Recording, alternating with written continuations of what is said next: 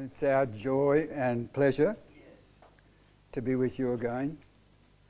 It's refreshing for us to come down because there is a preciousness in like-mindedness when it comes to accepting the Word of God, the Bible, as the Word of God. Amen. So it's a pleasure for us just to be able to fellowship apart from that. As indicated, we will be looking at, the term has been the Feasts of Israel because they were given to Israel. They are the feasts of the Lord. They did not originate with Israel. They originated with God Himself. And I'll just put up, we'll see how this thing goes. That should bring it up. Is it on?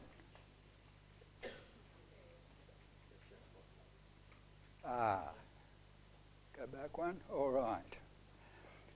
In the Bible, it's called the Lord's appointed feasts. The whole chapter 23 of Leviticus begins and sets forth what is called the Lord's appointed feasts. And the title beneath is the application to the understanding we should have. They are the prophetic feasts of the Lord. They are prophetic in application, meaning they apply to things in the future. And we'll bring that out when we come using Paul's teaching to show us clearly that these feasts, when they were given, were prophetic. That is, they would be fulfilled in detail. Timing and detail will be accurately fulfilled in each of the 7 feasts in Israel by the Lord Jesus. And here's the central message of them all. So we're stepping into a very rich area, biblically, for the hour in which we find ourselves. We're in an amazing time prophetically. It's unfolding before our very eyes in the world in which we are.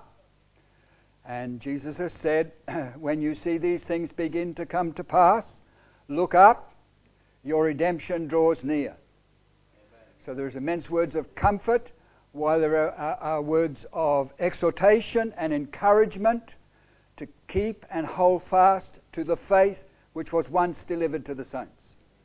So we are living in immense times in regard to that.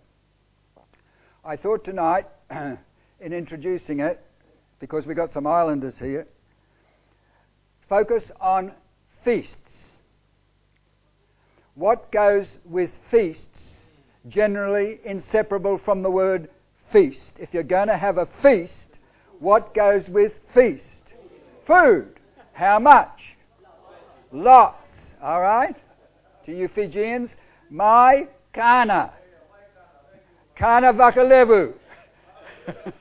Right, which means on Gemma's and Cole's wall, bon appetit. Bon appetit. The French, eh?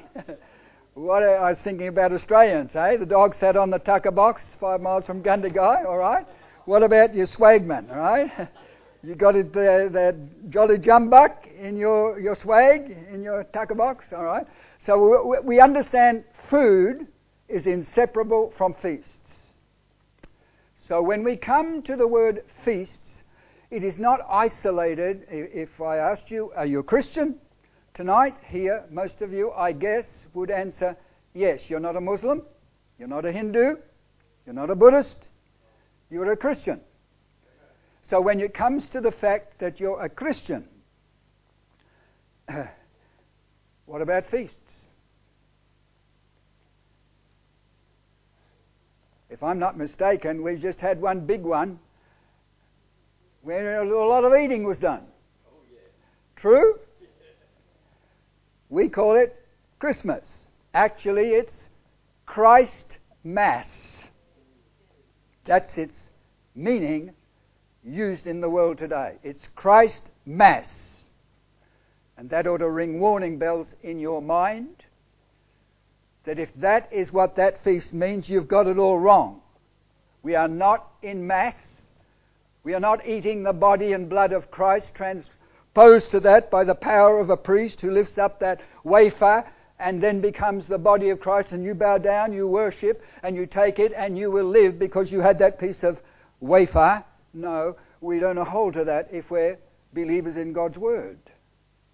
So when it comes to feasts, we need to understand, what are we really talking about? I was asking, because I know a little bit of Islam, and Eid is one of the feasts of Islam. So I asked when I was at Coles and Gemis, do you know anything about Eid? E-I-D. So Margaret said, well, look it up on the internet. That's the source of all information, apart from the Bible. All right? So we look it up and we understand it applies in two ways. One, it's when Muhammad had his revelations for the Quran. So that identifies an event in the past. Please hear me carefully. An event in the past that is celebrated today, and it's celebrated by that religion because that took place, as far as they are concerned, with Muhammad. And the other one was when, think it through, Abraham offered up Ishmael. Do you hear me clearly?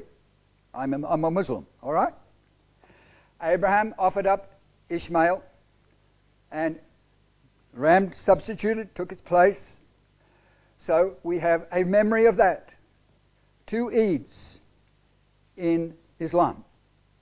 If I'm in Fiji, because a lot of Fijian Indians, we have Diwali. Diwali is the Feast of Lights.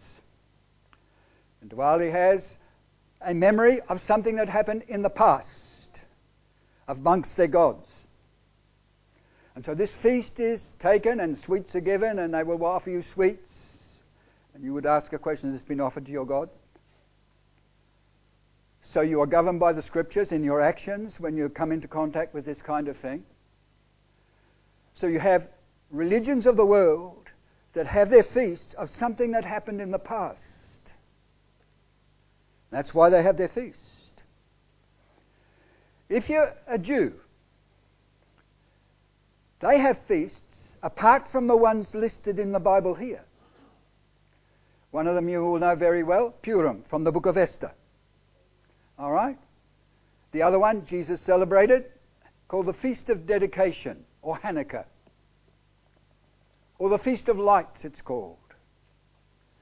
And that's a memory of event that happened in the past.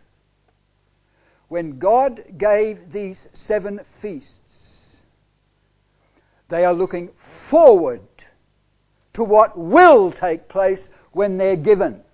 It has not yet happened. When he gave those feasts, the Passover had not taken place. We are totally different. The feasts the Lord gave to Israel are prophetic by nature. So we are stepping into an amazing area. True, I don't know whether you've thought it through, but I've put you in the place of world religions and shown you that what we have from Scripture is unique. When those feasts were given by God to the nation of Israel from the mind of the infinite God who created all things for his own glory, he told them what would happen, and when it does happen, you will celebrate it by this. So they are prophetic. The whole 7 are prophetic by nature. So I want to sow that into your mind to start with, meaning we are sitting here with an amazing privilege. We don't have a feast to look back on something that happened in the past. When those feasts were given, they were given before the events took place. And they would be fulfilled in detail because God says, these are my appointed feasts. And you will keep them in their rules and regulations. He said that to Israel. Didn't say it to the Gentiles, he said it to the nation of Israel. So we are stepping into this whole section, which in your Bible is in the book of Leviticus. Now, just to put it in its background, chapter 23 of Leviticus is wholly given over to the 7 feasts God gave to Israel. The whole chapter is devoted to that. We're going to study it in some detail as we go. But I want you to think, how is it you can take one chapter out of a book like Leviticus and teach on it? God has a unique method, and he had it in creation. We would call it, when it comes to humans, unity in the midst of diversity, meaning we're all human, but each of us is different. Even identical twins are different. Now they found out they're different, even though they come from the separating of the cell. They are unique. Even identical twins are unique. So we come to the issue of unity in the midst of diversity. All humans are totally different from one another. You are unique. There is no one to replace you. You are here and you have a purpose. God has made each of us as individuals distinct, gifted us as individuals, and we are so precious to God as individuals. That's why we do not hold to abortion. Because every personage is a unique creation from the hand of God. So we understand that is so. So when you come to the scripture and you come to the 7 feasts of Israel in the book of Leviticus, what's the book of Leviticus about? Because you've taken out of one book. And you come to the book of Leviticus and the title tells you about the book. Leviticus, Levi, set apart from, set apart to. It's the priesthood. It's the tabernacle. It's the offerings. It's the fellowship with God. It's partaking of the peace offering. It's eating and fellowshipping with God. It's understanding your access to God. This whole book of Leviticus, apart from sin, set apart. We call it sanctified, made holy. All through, I am the Lord your God who makes you holy. So we come to, this is the book of Leviticus. But Leviticus occurs in 5 books. Genesis, Exodus, Leviticus, Numbers, Deuteronomy. They're called the Torah, the Pentateuch. 5 books. Books of Moses. But it's set in them. Those 5 books are set in the Old Testament. So you have the whole of the Old Testament. And those 5 books are set in there. But you've got the Old Testament, you've got the New Testament. And they all go together. You've got like an onion. You know an onion? You do. You can peel layer after layer after layer off. It's all onion.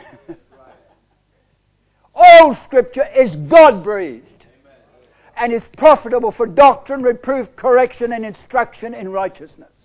When you step into the book of Leviticus, we do not divorce it from the message Scripture was meant to have. It's profitable. And it covers 4 areas: doctrine, reproof, correction, and instruction in righteousness. That the man of God may be thoroughly furnished, made what he should be, prepared to every good work. That is the purpose God gave us the Scriptures. So when we step into the whole issue of the feasts, we are stepping into God's purpose for our lives to make us fit vessels to His honour. That's why we're stepping into the feast. It's no light subject. It's contained in the Scriptures. So I'm going to take you through tonight's introduction, all right? I don't know how far we'll get in introduction, but we'll see how we go. I've done this. The foundation Scripture is Leviticus 23.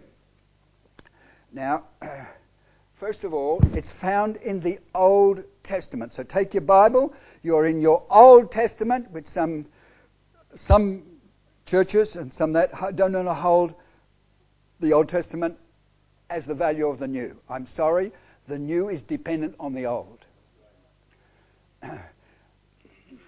Paul taught that it's the law and the prophets, the Scriptures, that reveal Christ. So that was his method. So we're going to use that method as we come to it.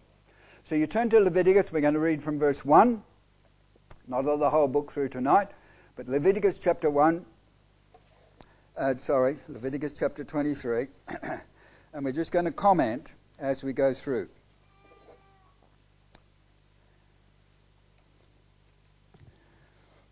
You will notice this section begins, the first verse begins, the Lord said to Moses. Forget about your chapter divisions when you come to Leviticus. The divisions in Leviticus are identifiable by the Lord said to Moses. Every time you come to that phrase, you are starting a new thought. All the way through the book of Leviticus. It's systematic, it's exact, it's how God has set it out.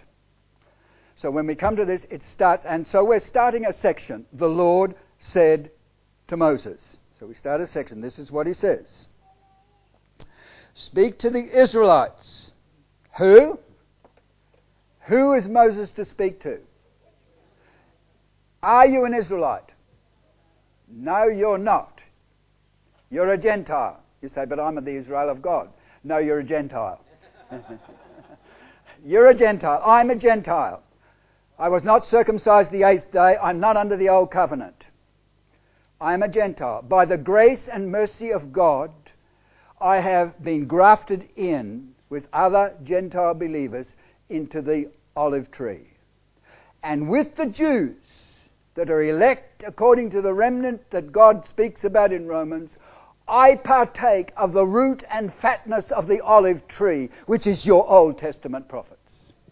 I partake of that. And that's what we're going to do. We're going to partake of the root and fatness of the olive tree. We will listen to the prophets under the inspiration of the Holy Spirit, imparting truth, which it's necessary for us Gentiles to understand, because it is the root of our understanding Christ and who he is and what he came to do. So he says to them here, speak to the Israelites. Say to them. Now notice the wording. He says, these are my appointed feasts. So God is speaking to Israel and he tells them, these are mine. Whose feasts are they? They're God's. That tells you, like the gospel, it never originated from man. Paul said, I wasn't taught it, I didn't receive it, I got it by revelation. When it comes to the feasts, they are not feasts of Israel, which Israel thought out and applied because of an event.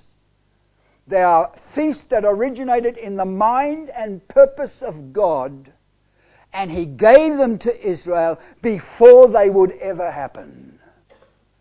So we are stepping into that which is being given by God to the nation of Israel. And then he repeats it. You notice, whenever something is repeated in your Bible, taken from Pharaoh's dreams, Joseph interpreted and said, when God repeats himself, the matter is sure. So when you come to the feast, make no mistake, the matter is sure. In your first verse here, this is what he says. The second verse. Speak to the Israelites, say to them, these are my appointed feasts, the appointed feasts of the Lord. Now what do you mean by appointment? Well, when your teeth start dropping out, and I've reached Ecclesiastes 12 where the grinders are getting few. Right, I haven't yet replaced them by others. So, what happens? You have an appointment. You are going to the dentist. He fixes the time. He's going to tell you what happens. Israel, these are your appointed feasts. Timing and detail is in every feast. Timing exact, and detail according to exactly what God said. So we have God in his unique perfection imparting to the nation of Israel what the future holds.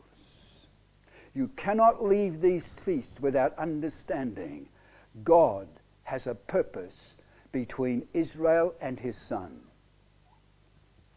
He has a purpose between Israel and the church, but he also has a purpose between Israel and his son. And it lies ahead, the final fulfillment of all these feasts. So let's have a look. He says this, which you are to proclaim as sacred assemblies or holy convocations or holy days. Literally, holidays. Holy day is holiday, in case you didn't know. All right? And why is that there? Because when you come to these 7 feasts, you're going to face 7 special Sabbaths. They're not ordinary Sabbaths. They are days that are called by Paul special Sabbaths. And in the book of John, when John is writing his gospel, the next day was a holy day, as the NIV has it, a holy day, a special Sabbath. So when you come to this, these are holy convocations which Israel is to remember. They are appointed feasts given to them. And the mind of God will have its fulfillment in actuality on earth. Because this Bible is the history of our world from beginning to end. And make no mistake, it is history in reality. You say, well, where's Australia? You know, God has a purpose in this world. We are amongst the nations. We're Gentiles. We have that kind of relationship. We are Gentiles. But God has a purpose from beginning to end, and He's going to consummate the whole of history in the last 2 chapters of Revelation, 21 and 22. New heaven and new earth. Former heaven and former earth passed away, found no place for them. So we have got a history book, and into that history book, in 1 chapter, God has given to the nation of Israel their future and His dealings with them. And those dealings with the nation of Israel must determine the Gentiles' understanding of why we are here now and what our future finally holds. They're not given just for Israel's information. They are given for us, so that we may understand the ways and plans of God. I'm glad you chose the hymn that you did. Take the name of Jesus with you. Because in the first prophetic feast of Israel, the words taken from Romans 9:17 are Paul's words, and it's to Pharaoh. For this reason I raised you up, that my power may be known in all the world, and that my name may be had in honor by the whole world. For this reason, he says, I raised you up. So the whole purpose is honoring God for who He really is, not the idols of this world. So we come, take the name of Jesus with you, and you know very well, He's been given a name that is above every other name. There's no other name given under heaven whereby we must be saved. So we're passing into a very important revelation from God when we come to these feasts. I put the Sabbath day. We're going to cover this in more detail. The Sabbath day is not a feast. It's given in this chapter. It's mentioned first, but it is not a feast. The reason it's given is because there are 7 special Sabbaths in the whole of the 7 feasts. They're not 1, they're actually 3 in the first 4,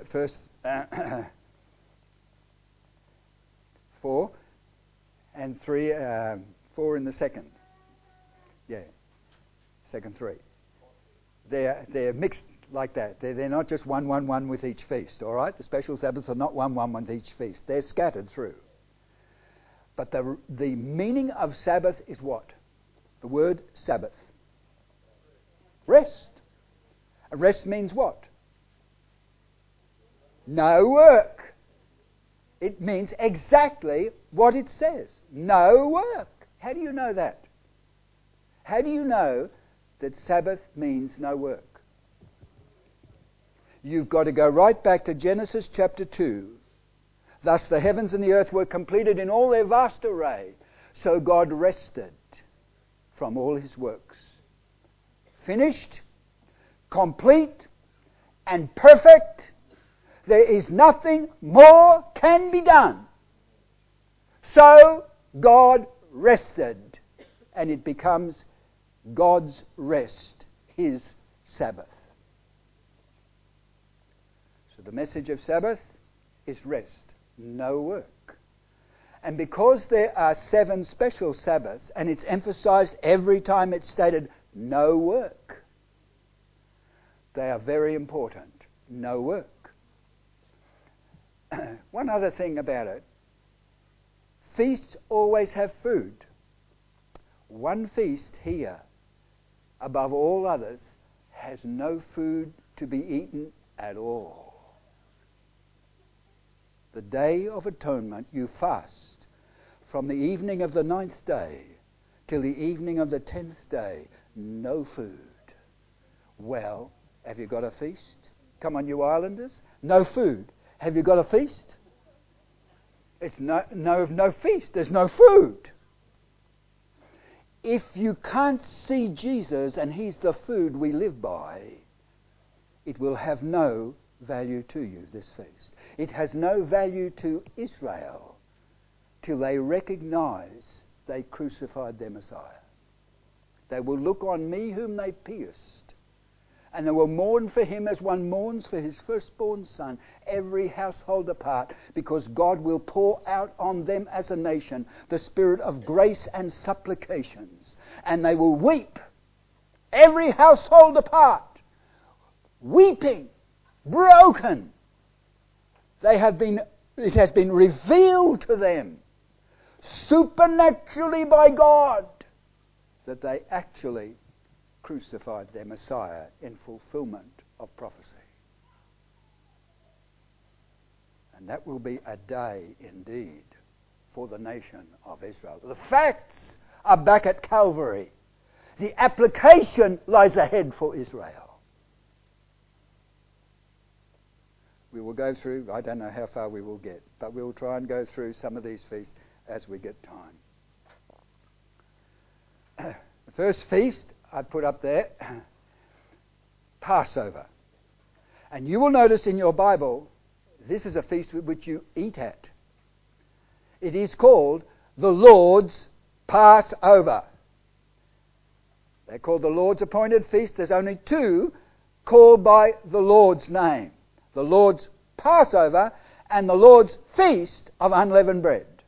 The others don't have that. Why? Because you are sitting on a solid, unchangeable foundation. You will never change it. The Lord's Passover and the Feast of Unleavened Bread are inseparable, so inseparable that when you're reading the book of Luke, Luke chapter 22, the verse begins, verse 1, says, the Lord's Passover called the Feast of Unleavened Bread. Puts the two together. They're inseparable. And by the way, there are two feasts which you eat at. Israel ate at. They had to eat unleavened bread. Talking to Colin Shemmer, going to Israel towards the end of March. It's Pesach, Passover. You won't buy bread. You know the bread we get? Shunk, shunk, shunk. You know the air stuff? It will be unleavened. If you like Indian, roti, no leaven, no yeast, no breakdown, no corruption. It's flat bread. For 1 week, we were told when we were there, you either get it now, you will get nothing for the next week.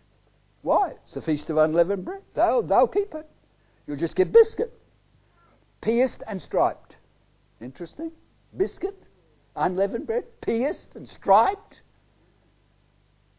That to us Christians has immense meaning. This is my body which is broken for you. Pierced and striped.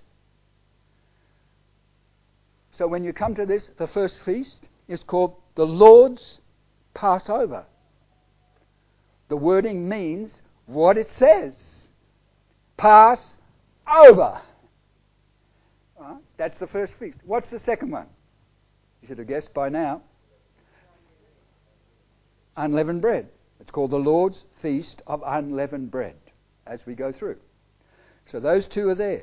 In the middle of the Feast of Unleavened Bread, there is another feast which Israel does not celebrate today. What's it called? The next feast, listed in Leviticus 23. What is it? First fruits. So the Feast of First Fruits is in the middle of the Feast of Unleavened Bread, and Israel amazingly does not celebrate this feast. We, because of Paul's letters, understand what is meant, even if we could not read the Old Testament with understanding. Christ the first fruits, we are told, in speaking of resurrection.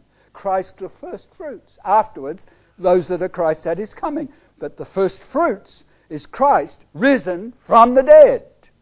He's alive forevermore. Corruption he will never taste again. Death cannot touch him. He is immortal, he is incorruptible. He is eternal in his humanity. He is flesh and bone. There is a man in the glory. There is one mediator between God and men. The man, Christ Jesus. The greatest miracle, the greatest mystery. The whole of Scripture, there's only two. Great is the mystery of godliness. God was seen in the flesh. Because God is spirit. But he manifested himself in a flesh and blood body on earth. Great mystery. So we come to our understanding, that's the third one. Then we pass on a period of time and we come to a feast called Weeks. 7 times 7. And we call it, we generally know it, if you're Pentecostal, it's called Pentecost. Because it's 7 times 7 plus 1. Because it's the first day of the week. When the day of Pentecost had fully come, meaning counting the Sabbaths, it's 7 times 7. But you add the first day of the week, and you're in the day of Pentecost, when the day of Pentecost had fully come, as the King James. Suddenly there was a sound from heaven, like the sound of a rushing mighty wind. Filled the house where they were.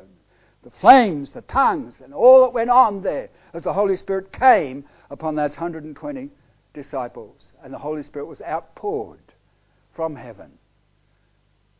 And from that point on, the church has spread through the world. True? So we understand there are 4 feasts. Then I have done this. All right? Break. We happen to be in the break. All right? Then you come to trumpets. There is a feast of trumpets. Trumpets, generally you'll have the shofar sounded and all that kind of thing. But the key to the trumpets is they are mentioned in Numbers chapter 10. Silver. They are silver trumpets. The priests could blow those trumpets. The reason for blowing the trumpets is given to you in the chapter. To call the people together means gather you together. Gather together. Why? There is an enemy in the land. In case you didn't know what the land is, it's Israel. There is an enemy in the land. Call the people together. That lies ahead. It's going to happen. There will be an enemy in the land. Silver is the element of redemption. Its message is redemption. We understand that from the silver in the tabernacle. It's called atonement money. The silver was given across, half a shekel.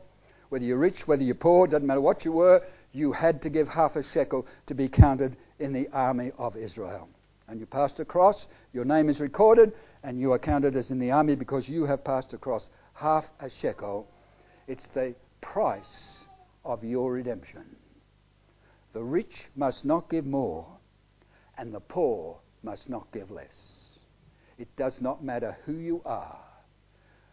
We have been redeemed by the blood of Christ. Not with silver and gold, which are corruptible, Peter says, but with the precious blood of Christ, a lamb without spot or blemish, slain from the foundation of the world. So we understand that trumpets is an event which will bring to memory, you'll blow it, and it will remind God. You say, God never forgets. You know what the Bible says? God remembered Noah. Did God forget Noah?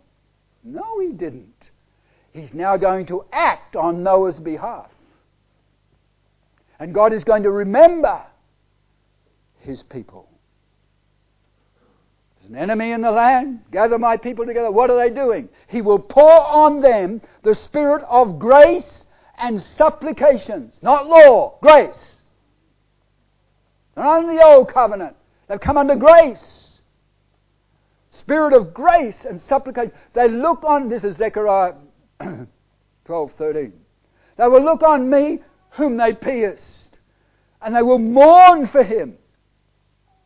Every household apart, it names the tribes, names the families, weeping bitterly. Talk about national repentance, a total brokenness. And by the way, only 1/3 of the people are brought through the fire. I will purify them in the fire, and they will call on my name. Remember, you take the name of Jesus with you. For a Jew to name Jesus as Yahweh is a big step. A big step. And it can be quite costly. So when it comes to this whole area here, trumpets is followed 10 days later by another feast, called in the Bible the Day of Atonement. If you like it, under our understanding today, Yom Day Kippur covering, the day the Arabs attacked the nation of Israel. The most holy day in the year for that nation. When work stops, it's a special Sabbath. No food is eaten. Nothing is done. There is a mourning. They do not understand what happened at the cross. They have no temple. They have no 2 goats. They cannot do the Day of Atonement. But they mourn for their sin, thinking their names might be written into the book of life because of their repenting.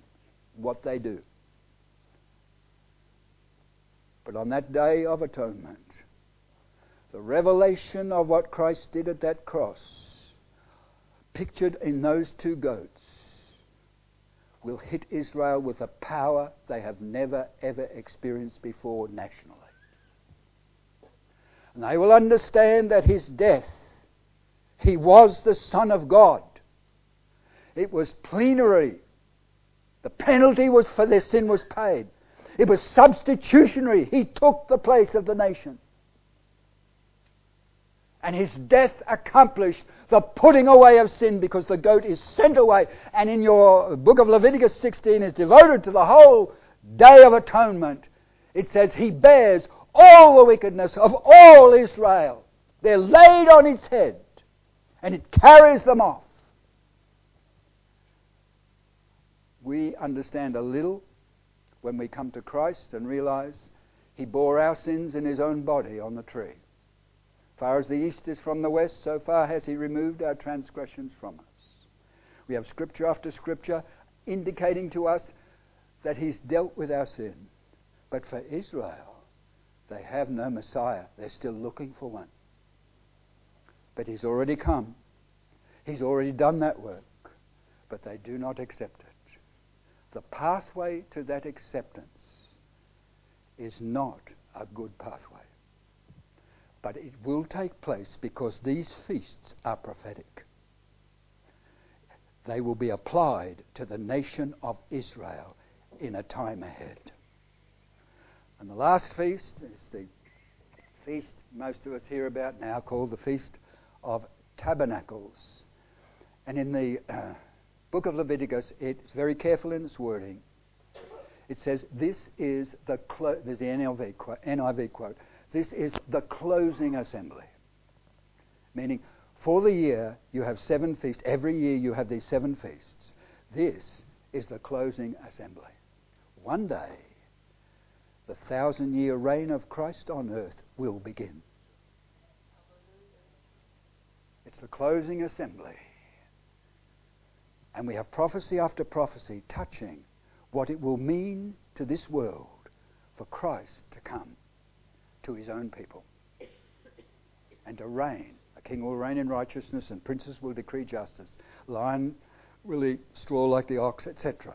There's lots of scriptures that deal with what it will be like to have Christ reigning on earth.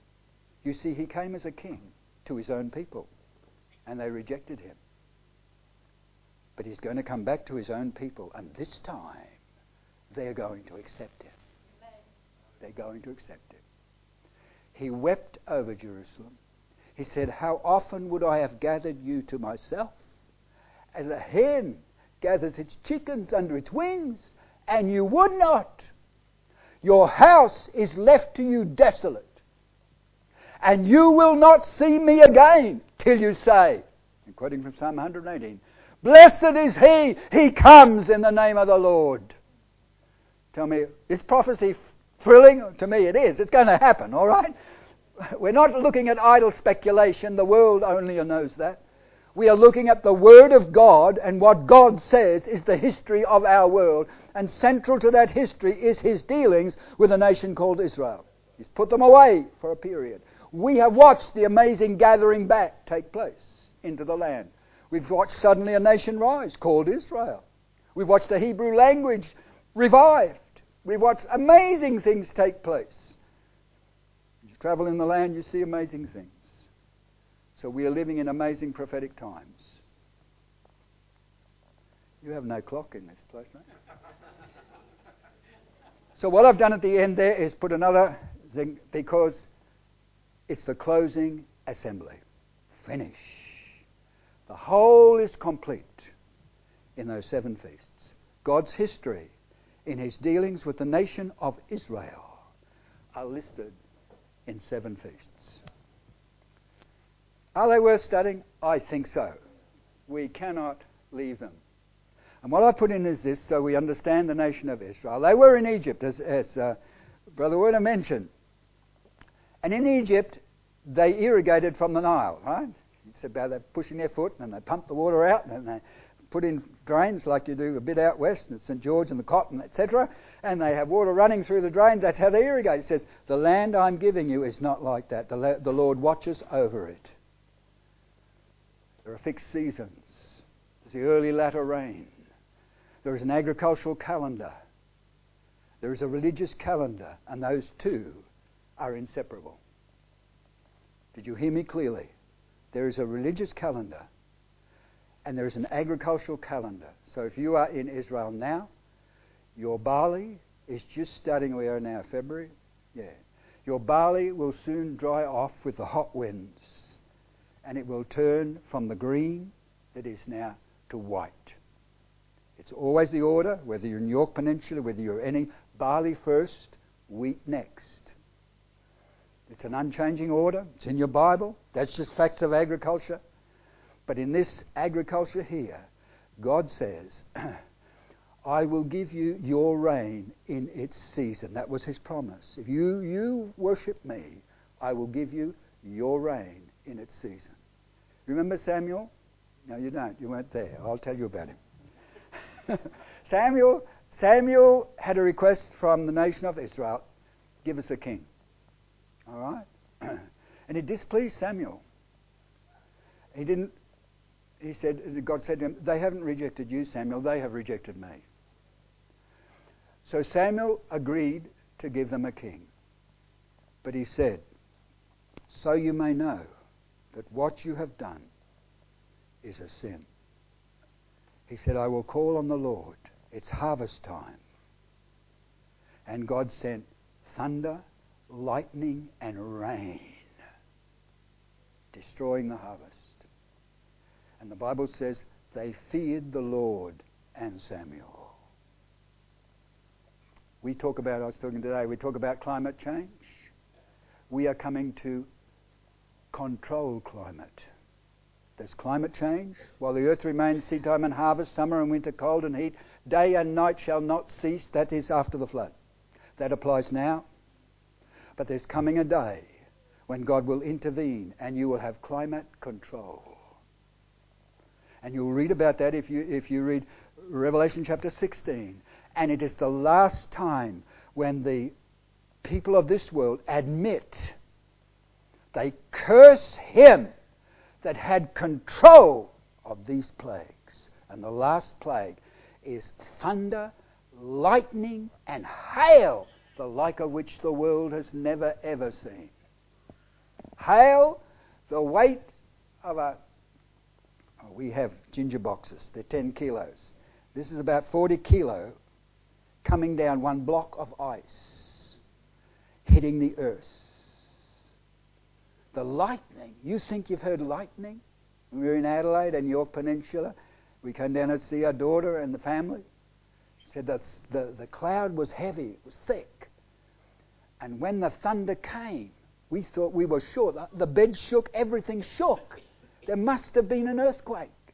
It wasn't. The cloud held in the sound and everything shook. And they thought they had an earthquake in Adelaide. You yourselves have probably seen God's display of power when you see the you know what it's like? Where you get it violent. And the sound, you feel the earth shaking under your feet. What you see in Revelation, from Revelation chapter 4 on, before the first 7 seals are broken, you will have, from the throne came thunder, lightning, and a great sound, voices. You go through the 7 seals, before you step into the 7 trumpets, you get thunder, lightning, and an earthquake. You go to the next, finish the 7 trumpets, before you step in the 7 bowls, you'll have thunder, lightning, earthquake, and a great hailstorm. What's happening? The intensity of the expression of the sovereign God in heaven, who actually happens to control the weather of our world. BOM doesn't. Bureau of Meteorology, all right? Because I'm a farmer, we look up for the weather, all right? We don't predict the weather. We often make mistakes. We cannot predict accurately the weather. There is someone in control of the weather. He that sits in the heavens will laugh. The Lord will have them in derision. He will mock when their fear comes. So the wicked and the rebellious who will reject him totally, unrepentant, refusing, is the picture of Revelation finally. They will acknowledge he had control. Not science, not global warming. They have to admit finally that the God of heaven is in control of these plagues. We have not come to that. In fact, we have such a shaking of the fist in the face of God today, so demonstrable in our world.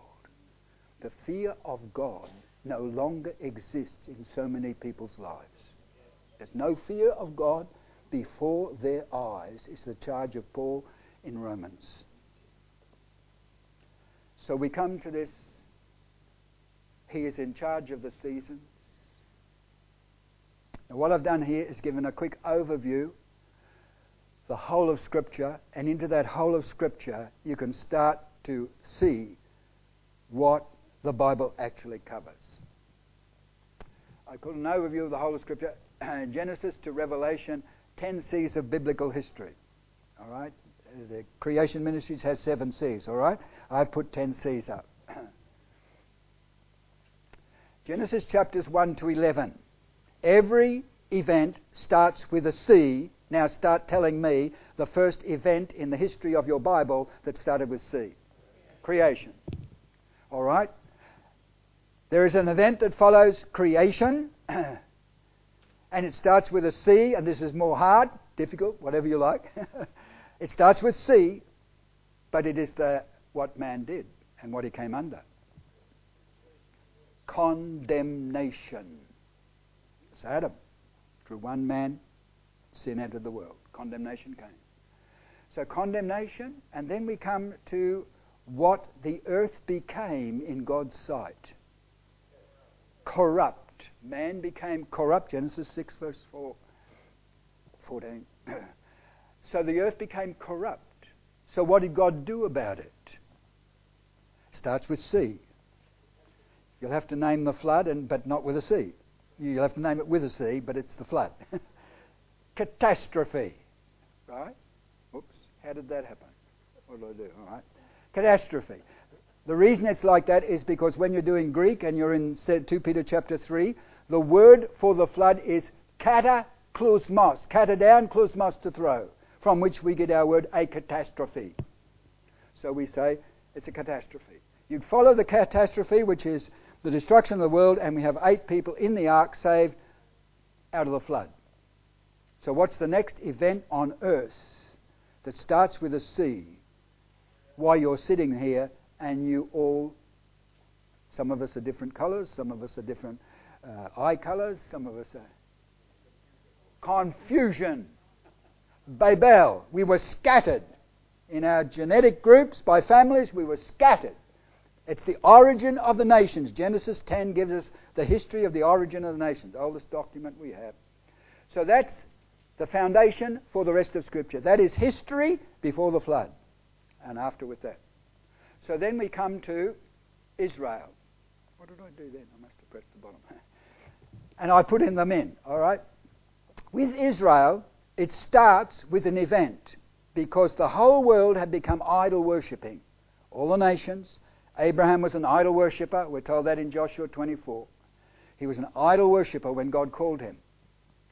So the whole world was idol worshipping. What is it that demonstrates God is not an idol to be worshipped? There must be a power that he can demonstrate, and he's going to have to demonstrate it to the world. What did God do to show he's not an idol? He is to be worshipped as the living creator of all things. What did he do?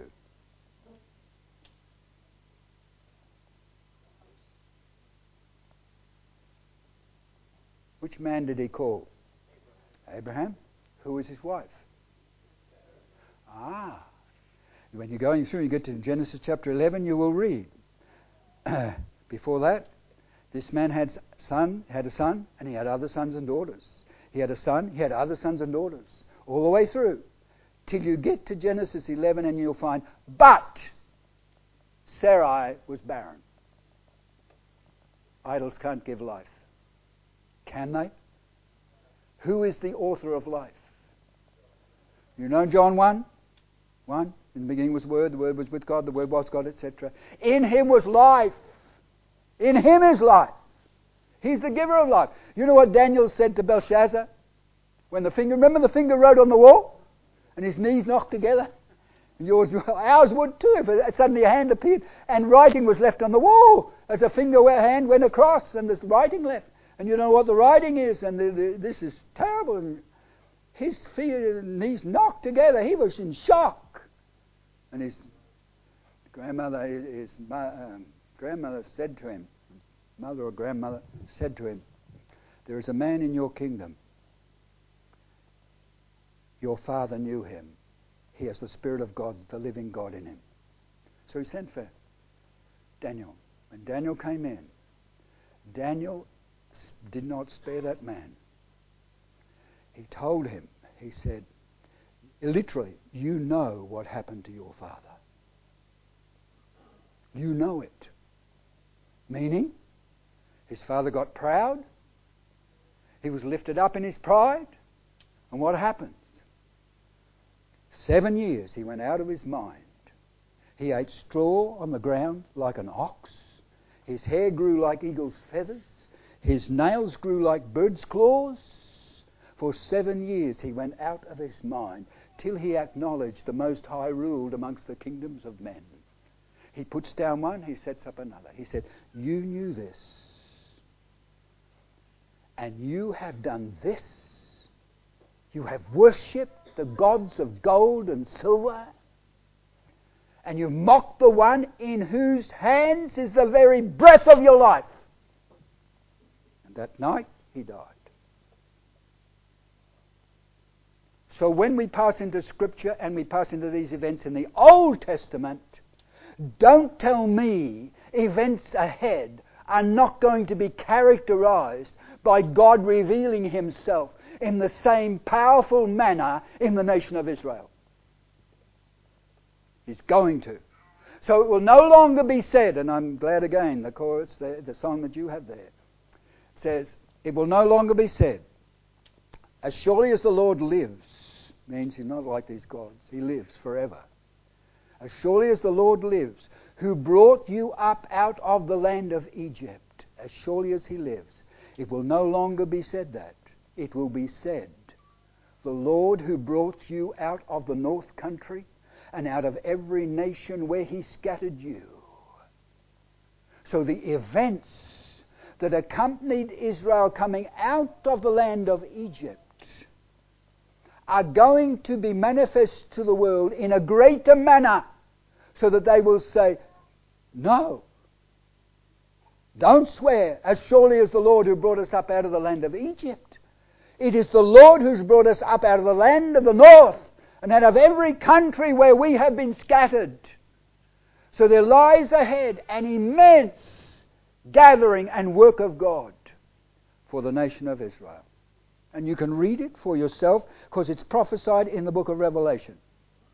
Because it's the concern of Israel from Revelation 4 to chapter 19 in the book of Revelation. You are dealing primarily with what God will do with the nation of Israel, and at the same time with the Gentile world. It will come under judgment. So we have got the Israel nation. Then you come to your New Testament. What's your first 4 books called? Gospels. They are Matthew, Mark, Luke and John. What's their message? Your 4 Gospels. You pass with a big gap through Malachi to the end before John the Baptist rises. So what would you summarize? The message of the 4 Gospels. Christ and the cross. That summarizes the whole message. You leave that, you will come to the church. And for 2,000 years it has been our responsibility. We have had a commission given to us. From Acts to Revelation, you will have the church. And please note, you will also have the nation of Israel. The consummation is the final lot. That's the book of Revelation. Deals with the church and with the nation of Israel. The church you are going to find in Revelation 1, 2 and 3. But you're going to find a manifest appearing of John in heaven. And when he gets into heaven, what's he see? A throne. He sees one seated on the throne like a jasper and sardius stone. Now that doesn't mean he's a stone. That means you look in your Old Testament for understanding. And Benjamin is here. The last named one of Israel's tribe was Benjamin. The first named one of Israel's tribe was what? The first named one, Reuben. So you have Reuben because you're dealing with the jasper and the sardine stone on the temple, on the breastplate of judgment of the high priest. The first stone pictures Reuben. The last stone pictures Benjamin. Reuben means, behold a son. Reuben, behold a son. The last one, Benjamin, the son of my right hand. So you get to heaven. You have a covenant-making God because it is a rainbow-circled throne. It calls it a rainbow. God says, in the Old Testament, He said, when I bring a cloud across the earth, I will set my bow in the cloud. When you get to Revelation, it is a rainbow-circled throne. Meaning, go back. I'm a covenant-making God, and I'm a covenant-keeping God. And I'm dealing with the nation of Israel. And how will He deal with it? Behold a son, the son of my right hand. That's how He'll bring that nation back to Himself, to worship Him in truth. And so you'll step from that right through to Revelation chapter 19, when He'll finally come and stand upon the earth at the Mount of Olives. So we are going through Old Testament, New Testament. We have 7 feasts. And those 7 feasts are particularly applied to Christ and His dealings with the nation of Israel. But those 7 feasts carry a message for the church. And I don't think we will get past the first feast. The reason I've spent time here is this, because I have noted repeatedly in churches where I may go and sit in and that, where the Lord's Supper is celebrated, one text is used mostly, continuously, 1 Corinthians 11. True? But if you take the book of 1 Corinthians 5 deals with it. 1 Corinthians 10 deals with it. You have 3 instances with immense messages dealing with this thing we are celebrating and giving foundational understanding to it, and we don't touch them. Why? I think we have not spent enough time on thinking through the importance of what the Passover meant to Israel, because that's only a shadow. What it means to the church is its reality. And if I do not understand the shadow, I will not be able to apply the reality. So I'm going to take you through, in the time I've got with you, in some of those areas. Thank you. My wife has told me to zip it. I have no clock. Thank you very much. What I've tried to do is just lay a foundation tonight to stir you up and make you hungry to go to those scriptures and realize we are dealing with a very important subject. God bless you. Let's pray before we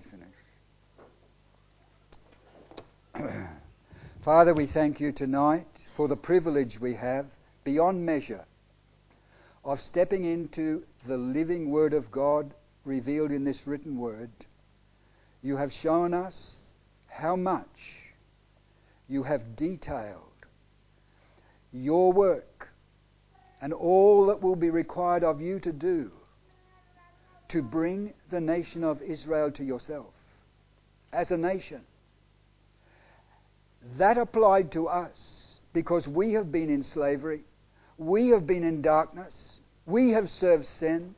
There was no way out until we heard about what happened at the cross. We understood the work that you did.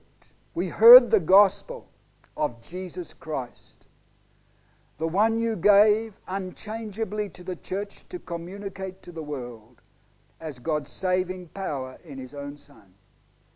We pray, Lord, you'll stir our hearts with the revelation of the richness of the truth that lies in Christ alone, because in Him dwells all the fullness of the Godhead bodily, and we are complete in Him. We ask for your blessing on us tonight. We commit ourselves to you, the word of your grace in our hearts operating, and we give you thanks for this time together. In Jesus' precious name. Amen.